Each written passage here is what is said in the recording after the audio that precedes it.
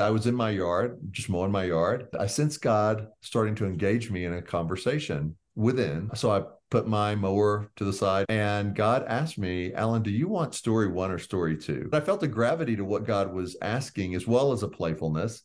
And so I just stayed with it. And what he began to convey to me is, Alan, story two is just do what you're doing. It's what the world does. Or enter into mystery with me. And that's story one. Welcome to the Kindling Fire. My name is Troy Mangum. God is preaching a sermon to the world through people's lives. People's experience, history, and testimonies all point to some amazing attribute of God that you too can experience. I interview revolutionaries, fire starters, and troublemakers. This podcast is here to be a voice of encouragement in your life. A voice that says, with God you can, and with God you will step into the abundant life. So let's get rolling. So today on the Kindling Fire, if you're on YouTube, you can see that I'm smiling. And the reason why I'm smiling is because I have a good friend of mine, Alan Arnold, back on the show. Thank you so much for being back, Alan. It's good to see you, Troy. I'm excited about what we're going to talk about today. So Alan and I, for those that aren't aware, he was my auspicious writing coach when I did my first book, Fatherhood Face Plants, and he is also the lead content. I don't even know what your title is at Wild at Heart. It's director of content, or? Well, we forget because we don't have business cards or anything. But it's executive producer of content, which includes podcast creation, production, working with John and helping his books and study guides and video series and audiobooks get out. And basically anything with Wild at Heart content related, I get to be a part of, which is a huge honor. And for those that do recall Alan from previous shows, great show about sort of the journey of how God moved him from where, he was in the publishing world to working with John and that whole storyline. The other thing that I'd love for you to kind of share more about is sort of this whole side of like creative coaching and that hard side of kind of how you were authoring many books now. I think this is your fourth or fifth. This is my fourth book. Okay. Since 2016. And then before that, I was a publisher where I published over 500 novels during that time. And before that, I was in the nonfiction side and gift book side and was part of the publishing process on the marketing team at that point, but over another 500-600 books. So I've had a rich experience with story and content and the creation of ideas from dream to reality. So to your point, Troy, now what I do full-time, I'm at Wild at Heart, but I also, in my own time, offer coaching services to creatives. So if they've got an idea, everybody has a book idea, everybody has a story, but they don't know how to take it from dream to reality. So I step in with them one-on-one and help them go through the process, because otherwise it can be a very disheartening process where you spend a lot of time wasting energy and your dreams start to fade just because you don't know how to do it in a way that ultimately gets to the finish line in a way that the reader wants to read what you've created. So yeah, that's fun too. I get to stay creative, not just in my own world, but also with people who are saying, I've got this story idea, but now what? Or I'm a writer, but I've never really felt like it came to fruition in the way I wanted it to. So people can find out more about that if they want at withallen.com, withallen.com/coaching. And if anybody's of interest, if that's of interest, then give me a shout. Well, I can endorse you 100% wholeheartedly. And he will take all that level of experience and years of experience, and you'll be in for quite a ride, and in a good way, right? And you really kind of helped me up level the things that I was doing. I had a heart, had a dream, but the skill and the craftsmanship needed to kind of come up and tie things together. So you really helped me with that. So let's talk about your new book. It's called The Eden Option, Choosing Story One Life in a Story Two World. I love that subtitle, because it's like, what do you mean a story one? What do you mean? So Right. maybe let's just start there. I love starting with definitions sometimes, but what is this story one, story two, and then we can get into some more. Absolutely. Well, a lot of this, I think, for people as I introduce them to the topic, is startling or is a little disruptive because I begin by saying you're actually living in the wrong story right now. Mm. And it's almost a guarantee because even as whether people are believers, whether they've known God, they find themselves born into a story that I would call story two, Troy, that is not the story we were created for. It is a world of scarcity. It's fear based. It is a place where we try to make things happen in our own strength. That we believe if we can just kind of get through the day, we've done the best we can. And not only do we live that way, but we bring our gifting, our talents, our creativity into that world. And so our creativity doesn't transcend this story to limit. And that's why a lot of TV shows, for instance, songs, movies, novels, books, they all kind of have a shades of gray. There's really no good, there's really no bad. It's kind of an Ecclesiastes story that we find ourselves in.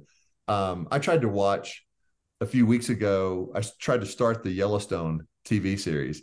And I don't know if you've seen it, but millions have been watching this with Kevin Costner. And my wife and I were looking for a new series.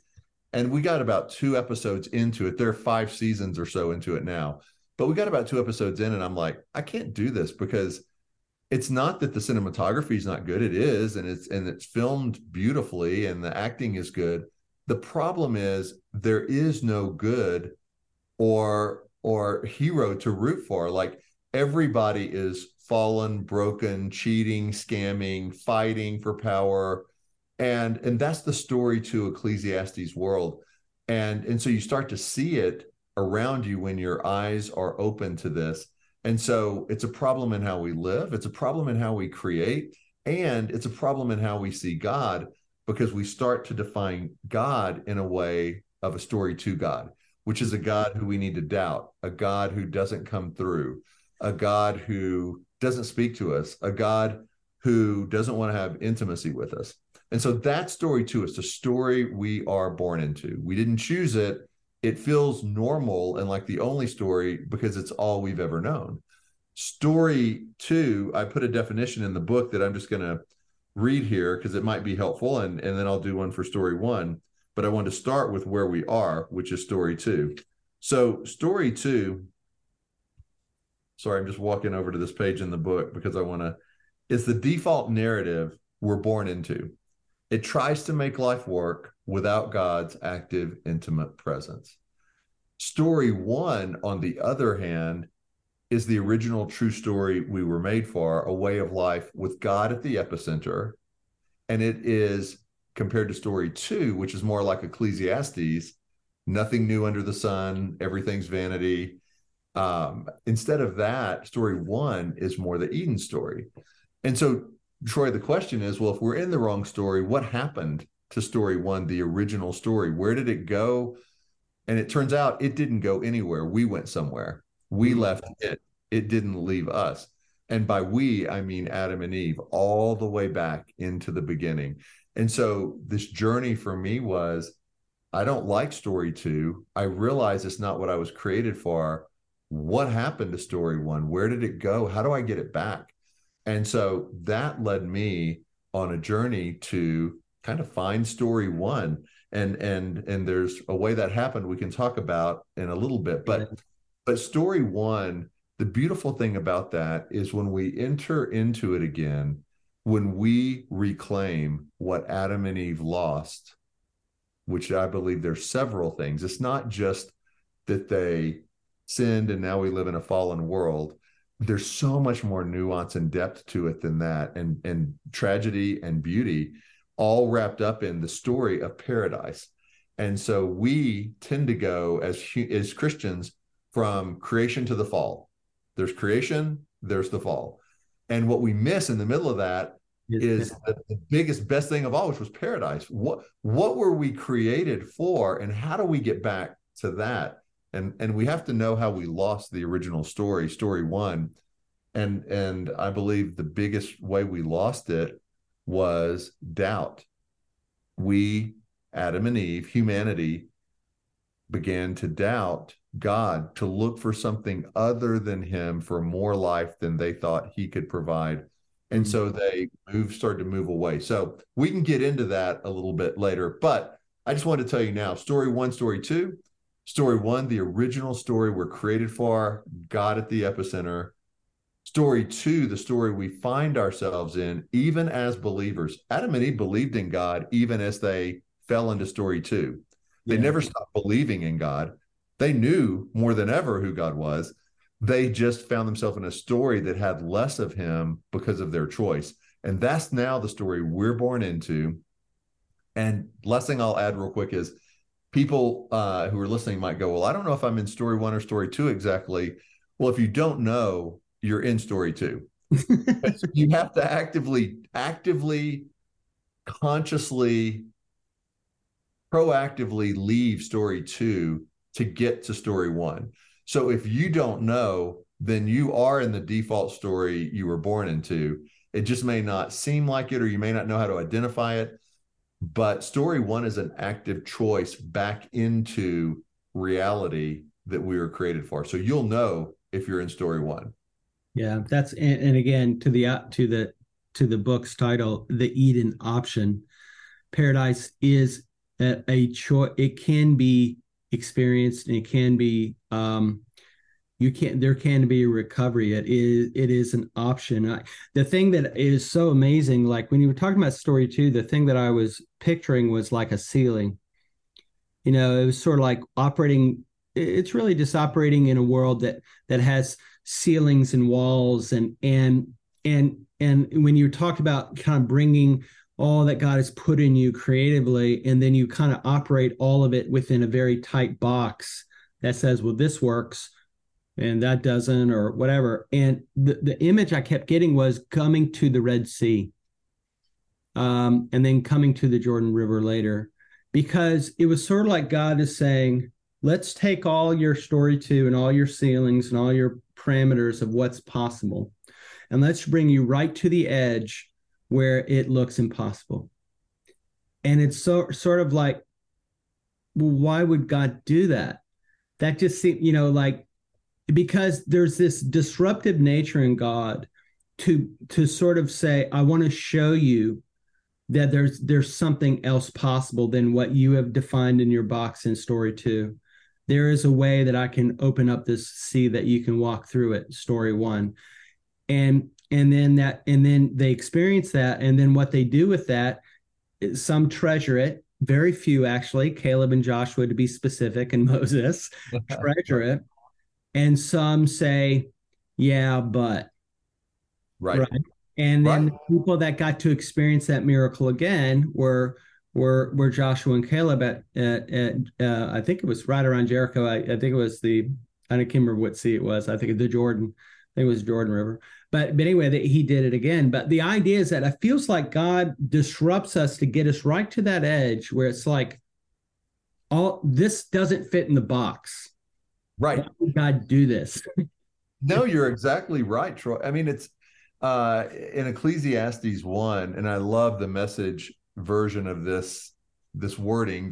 Eugene Peterson had such a way with words, I think. And he's talking about what we are right now. In Ecclesiastes 1, it says, in his translation, there's nothing to anything, a corkscrew that can't be straightened, a minus that won't add up. The more you know, the more you hurt. And I think that's the experience of most people over time in story two. That's why people give up on God. They're not giving up on the God of story one. They don't even know the God of story one. They're giving up on the God of story two, which is a very limited God they can't trust. They have to doubt. They maybe fear. They don't know. And so the God of story two is a God we should get rid of, because it's not God.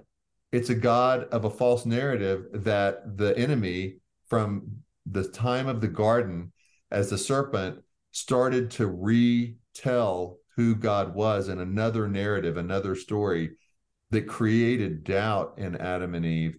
And that is what we continue with in story two, is this high church, religious, distant, unpredictable, unknowable God. And that's not the God of Eden. That's not the God who is God. And so story two, the problem is our filter for everything, including our lives, our talents, our hopes, our dreams, our children, our gifting, is in a broken narrative. And we keep trying to make it work in like small steps or in small risks. And it never really changes much, because even if you get the promotion, even if you find a new church, even if you sell a piece of art or a new book or whatever, you're still operating in a story to reality. Those aren't tickets out of that reality. And so story one, it's not just a different label for how to live. It's literally a different reality. Because think of it this way: when we move further from God, Adam and Eve in the garden, starting there, the further we move from God, God is the most real being ever. He created everything. So the more we move away from him, the less real we become. We become more unreal because we're moving from the reality of why and who created us and what our purpose was and how we were to exist. So you could look at it like the vine and the branches. But the more we do this, we're in an unreal story. And it's interesting, the world is moving us quickly toward virtual reality, and nothing is as it seems, or we could be 1,000 different things. Whatever we think we are. And start to recreate ourselves in our own image. And we're living in a world of feelings and unreality and virtual reality. And we stare into screens on our phone all day and think social media is reality. And so that all began in the fall in Eden. And it all began with doubt. And so story one gets us back to reality, back to who we were made to be. And that's, to me, is the most exciting thing of all. So let's make it kind of integrated viscerally into your life, because I know that there's a backstory. These ideas and these concepts, I believe, are pulling on people's hearts, right? They're like, don't lie to me. Can you really return to Eden? Can you really re-experience paradise? Can you really experience this story one? And God literally invited you into this contrast of sort of the story two, and this is how it works, and this is what your options are, and invited you into a story one kind of experience that you actually start off the book with. If you could share some of that story, I'd love to Sure. Used to hear it. Absolutely. Well, so this began for me. I had been at several events, conferences, speaking to creatives, and this was about 2 years ago. And I had done so many back-to-back ones that I woke up one day and my voice was about 20% what it normally is, a hoarse kind of whisper. John Eldridge told me at the time, he's like, you sounded like you smoked 2 packs a day of cigarettes for like a couple of decades. Like I was barely able to get, my voice out or have any power to it. And I use everybody uses their voice, but I use mine in podcasts. I use it in coaching, speaking. And so it was part of my livelihood as well as part of my day-to-day life. And nothing was working to get it back. I tried home remedies. I tried not talking. My children love that, by the way, when their dad, I had a whiteboard and they'd never look at the whiteboard. And so, they just ignored me, and they were having a blast for a few, weeks with me, no voice. But I finally went to a specialist, an ear, nose, throat specialist. And the specialist said, yeah, you've got nodules on your vocal cord. Speakers get this, singers get this. And he's put a scope down my throat, showed me. And he's like, the only way to get rid of these is surgery. And I do that for a living, the doctor said. And the bad news is I'm about 2 months out. So you can schedule something, and in about 2 months, you'll get your voice back after the surgery. So I did, and I'm just kind of in this, what I would call now, story two narrative of, well, here's the problem, here's the solution. Okay. So I signed up for the surgery, and it got to be about 3 days before. So at this point, I'd been without my voice for months and months. Mm-hmm. And I was in my yard, just mowing my yard on a summer day. And I sensed God starting to engage me in a conversation within, obviously not audibly. But so I put my mower to the side, pushed it away, and sat down. And God asked me, Alan, do you want story one or story two? And I had no idea what that meant, Troy. I'd never heard those terms from God or from anyone. I didn't use those terms. And so it felt like kind of like a game show host saying, do you want door number one or door number two? And I'm like, I don't know. Like, what if I choose the door that's not the right door? And so, but I felt a gravity to what God was asking, as well as a playfulness. And so I just stayed with it. And what he began to convey to me is, Alan, story two is just do what you're doing. It's what the world does. Just, you have a problem, you find a human solution, and whether it's financial, whether it's vehicle breaking down, whether it's health issues, whatever it is, just basically the story without God. Just do what you can with what you have, and hope for the best. Or enter into mystery with me. And that's story one. And by the way, there's no guarantee other than we'll do it together. And honestly, Troy, when I heard that, and I'm paraphrasing because this was happening over hours, but when I heard that, the pull was, I think I want the story two quick fix. Like, I know this ENT doctor has done hundreds and hundreds and hundreds of these. He's really good. And it feels pretty guaranteed I'll get my voice back. And God wasn't saying don't do it. He was asking me, it's a choice. What do you want to do? But I realized, like, I want the quick or the standard kind of normal way to fix this. But on the other hand, if I do that, I'll never know what story one was. I'll never know what was that? What would that story have been? And I knew I couldn't live with not knowing. And so the next day, after the weekend, about 2 days before the surgery, I call and I cancel the surgery. And it was really awkward and really hard because I could have just said, I'm canceling it. But I felt like I need to have some authenticity to what I'm doing and also acknowledge what God's doing. And so they were a little bit surprised because you have to wait so long, right? And I'm finally like, it's like waiting, for the concert tickets overnight, back in the old days where you'd stand and you get in line and it's the concert of the year and you're like two people from the front and you go, actually, I think I'll do something else. Everybody be like, what? What? And so, but I said, yeah, I think God's inviting me into another story. And there were crickets on the call, and basically the answer was, okay, that's fine. When you get ready to have your voice back, call us back and it'll be a few months. We'll get you back on the schedule. And so, yeah, hang up. And all of a sudden doubt's trying to get in, like, you're an idiot. What are you doing? And yet I knew I have to, even though the story is so great, I have to give you a timeout. Is your wife on board with you, or are you doing this in secret? No, she's on board. Okay, that's all I needed to know. She's on board, and she's beautifully into the mystery and awe of God as a daughter of God. Like I'm super blessed, and we do this journey together. But neither one of us knew what it meant. And so, great question. And so after I cancel, I'm thinking the day of the surgery is like this pivot point because I'm at home now. I would have been having my throat cut into. And so what's going to happen? Well, that day, nothing happened. Like for me, I don't hear from God. My voice doesn't come back. Just nothing. And the next day comes and goes, and the next day comes and goes. And I'm starting to think, oh my goodness, am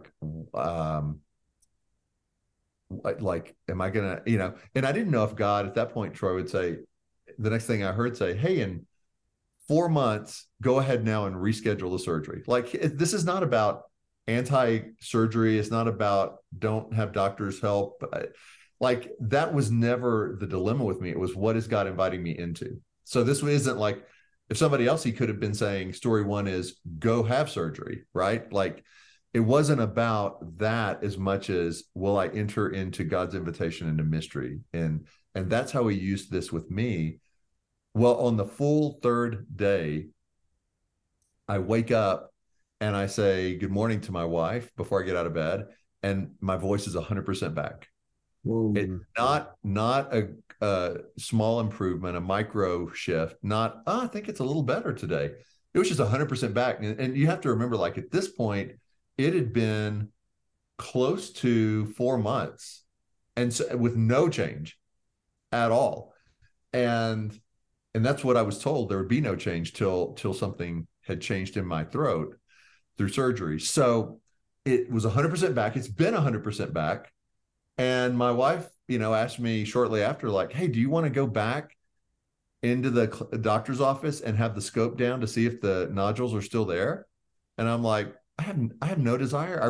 I really don't care, because either they're still there and God is working this miracle around them every time I speak, or they're completely gone and God worked a miracle to remove them. I don't really care. Like, either way, God has invited me into the story that has wonder and awe and healing. But Troy, mostly I want to say to the listener and to you, I had wrestled in my own heart early on at the beginning, before I even really called the doctor and canceled. I had said to God, hey, I'm in this with you, and the pressure is off for healing. I'm not going into story one with the demand or the expectation that it go my way, or that it's quick, or that you supernaturally heal my voice. I'm releasing all of that. What I am doing is saying, I want you, God. I want your presence. I want your intimacy. I want to be a son who steps into story one. And beyond that, like, whatever road trip this is, you're free to take us anywhere. I'm not demanding we go to Hawaii. I'm not demanding that it be easy. I just want to be with you in this story one. And so when my voice came back, it was awesome. Like, I was so glad, but more glad than that, it wasn't really at the end of the day, hey, my voice is back, end of story. It was, God's shown me how to live a whole new kind of story one. And that's the prize, his presence.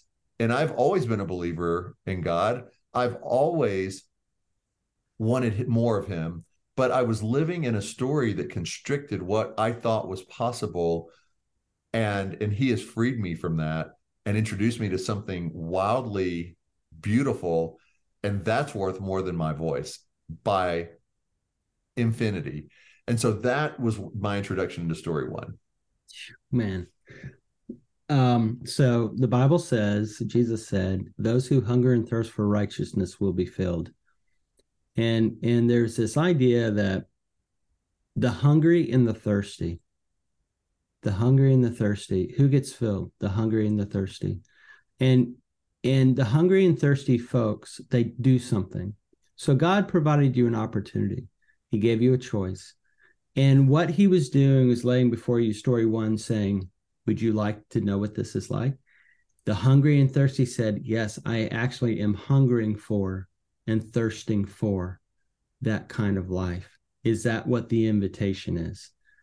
And the fact that you're pulling away from it now, saying it wasn't about my throat, or thou shalt heal me, or prove this to me, but it was like that hunger and thirst, and God fed you. And I've touched a little bit of that. When you hunger and thirst something that you believe is almost like make believe. You can have that kind of life in God. You can live that kind of life. You can have that kind of experience in your emotions or mind or body or whatever. Um, and you feel like a fool kind of going on the journey. But man, but that promise is true. The hungry and thirst, that hunger and thirst, and take that invitation. God's promise is, I will feed those hungry. And it may not be with the food you may have expected, or maybe with some, but you will always be fed. That's a promise. Does that make Well, sense? right. They didn't in the desert, they did not know what manna was before they tasted manna, right? Like they didn't know how God would take care of them. And even when he did, it was a unfamiliar substance at the time. I think manna means what is this? It's loosely like, I think that's kind of the original definition of like, what the heck is this?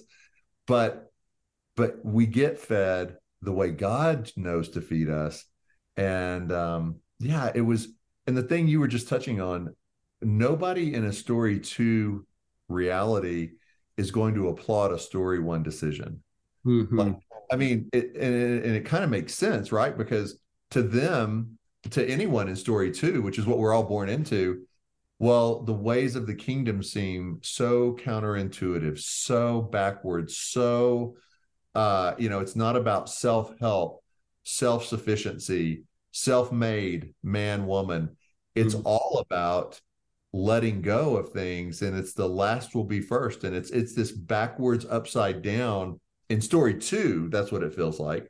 Story one, it's perfectly logical, and it's like, of course I trust God in everything, and he's my provider, and I'm not going to go hungry or thirsty, but I have to want God more than I want my hunger fed or my thirst even fulfilled. I have to want him above all. And that's what Eden was. And so yeah, when we talk about this Eden journey, I do want to let people know, because I hope their hopes are rising, but Yeah. it's not about returning to the physical past Eden.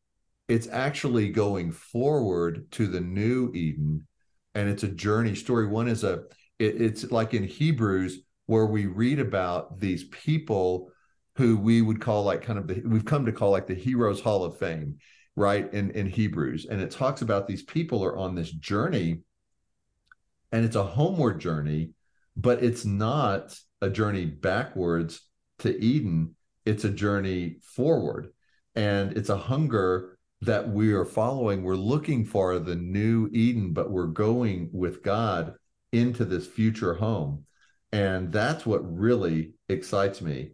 Like, Eden holds the answer to how story one was lost, but the goal, again, isn't to return to that. That's in the past. Yeah. But the goal is, what is this new home, this new city described in Hebrews that keeps the saints and all of us with our hearts moving forward? And as we travel homeward along the way, we actually can get Eden traits back that we were created for.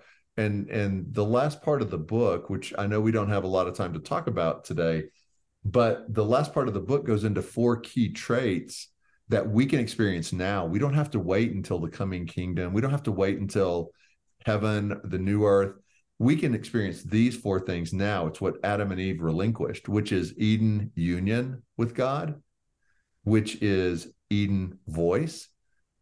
I'm talking about like in Esther, where she's told, you are here for such a time as this, but if you don't speak, then someone else will.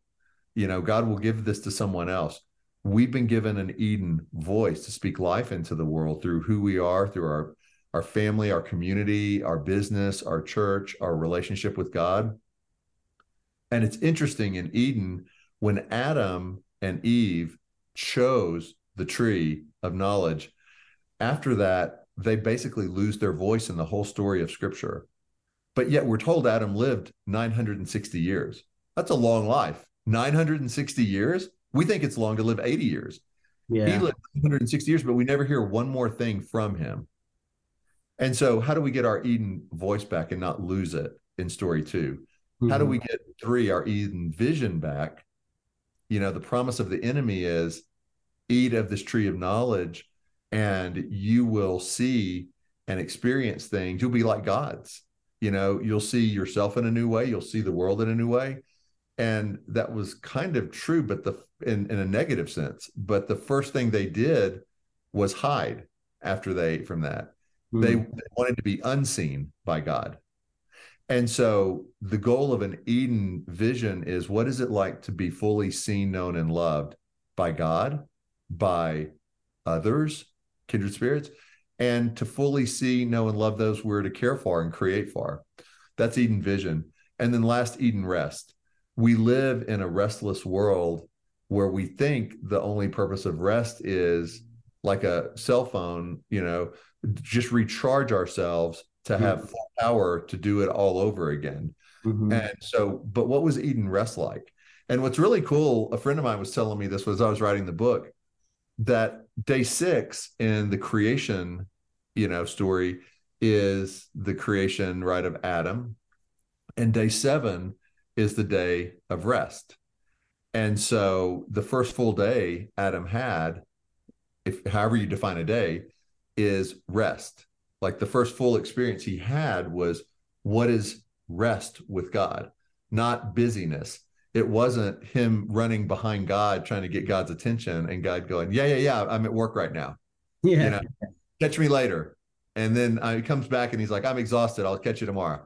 Like there was this beauty of intimacy and rest. So the book takes the reader from what's story 1, what's story 2, where does story 1 go, what happened in Eden, what can we get back specifically, practically now?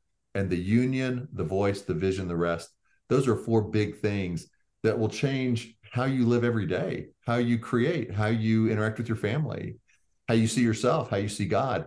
And it's also a great reminder, just asking yourself every day, am I in story 1 or have I reverted back to story 2? Well, I think that the listeners will definitely, hopefully this has increased your hunger and thirst for living in that way that the Lord has provided for us in story 1. If they want to pick up this book, this resource, where should they go? Yeah, the book is super simple. Just go to Amazon and you can buy the physical book, which is a 6x6 square book. It's a unique format that's made for easy reading. Every chapter is a couple of pages. There's a lot of quotes on paper from, on the pages from C.S. Lewis and Madeleine L'Engle and Bonhoeffer and the author of Winnie the Pooh and all kind of, quotes about home and Eden and story. And you can also get an ebook if you'd rather read the ebook. But if people want to sample it, Troy, they can go to withalan.com/books and they can read the whole first section of the book for free. And that's the story of my voice and how this all began and what is story 1 and 2. So if people want to do that, they can check out the first almost 40 pages for free. Yeah. Well, Alan, it is always a pleasure to have you on. And I so value your friendship and a lot of your creative mentorship in my life. And I look forward to next time we can talk. Me too. Thank you, Troy. Hey guys, thanks for listening to the podcast. I am doing a YouTube channel, so we do video formats of these podcasts, and we'd love to have you look there. Okay guys, until next time, be awesome.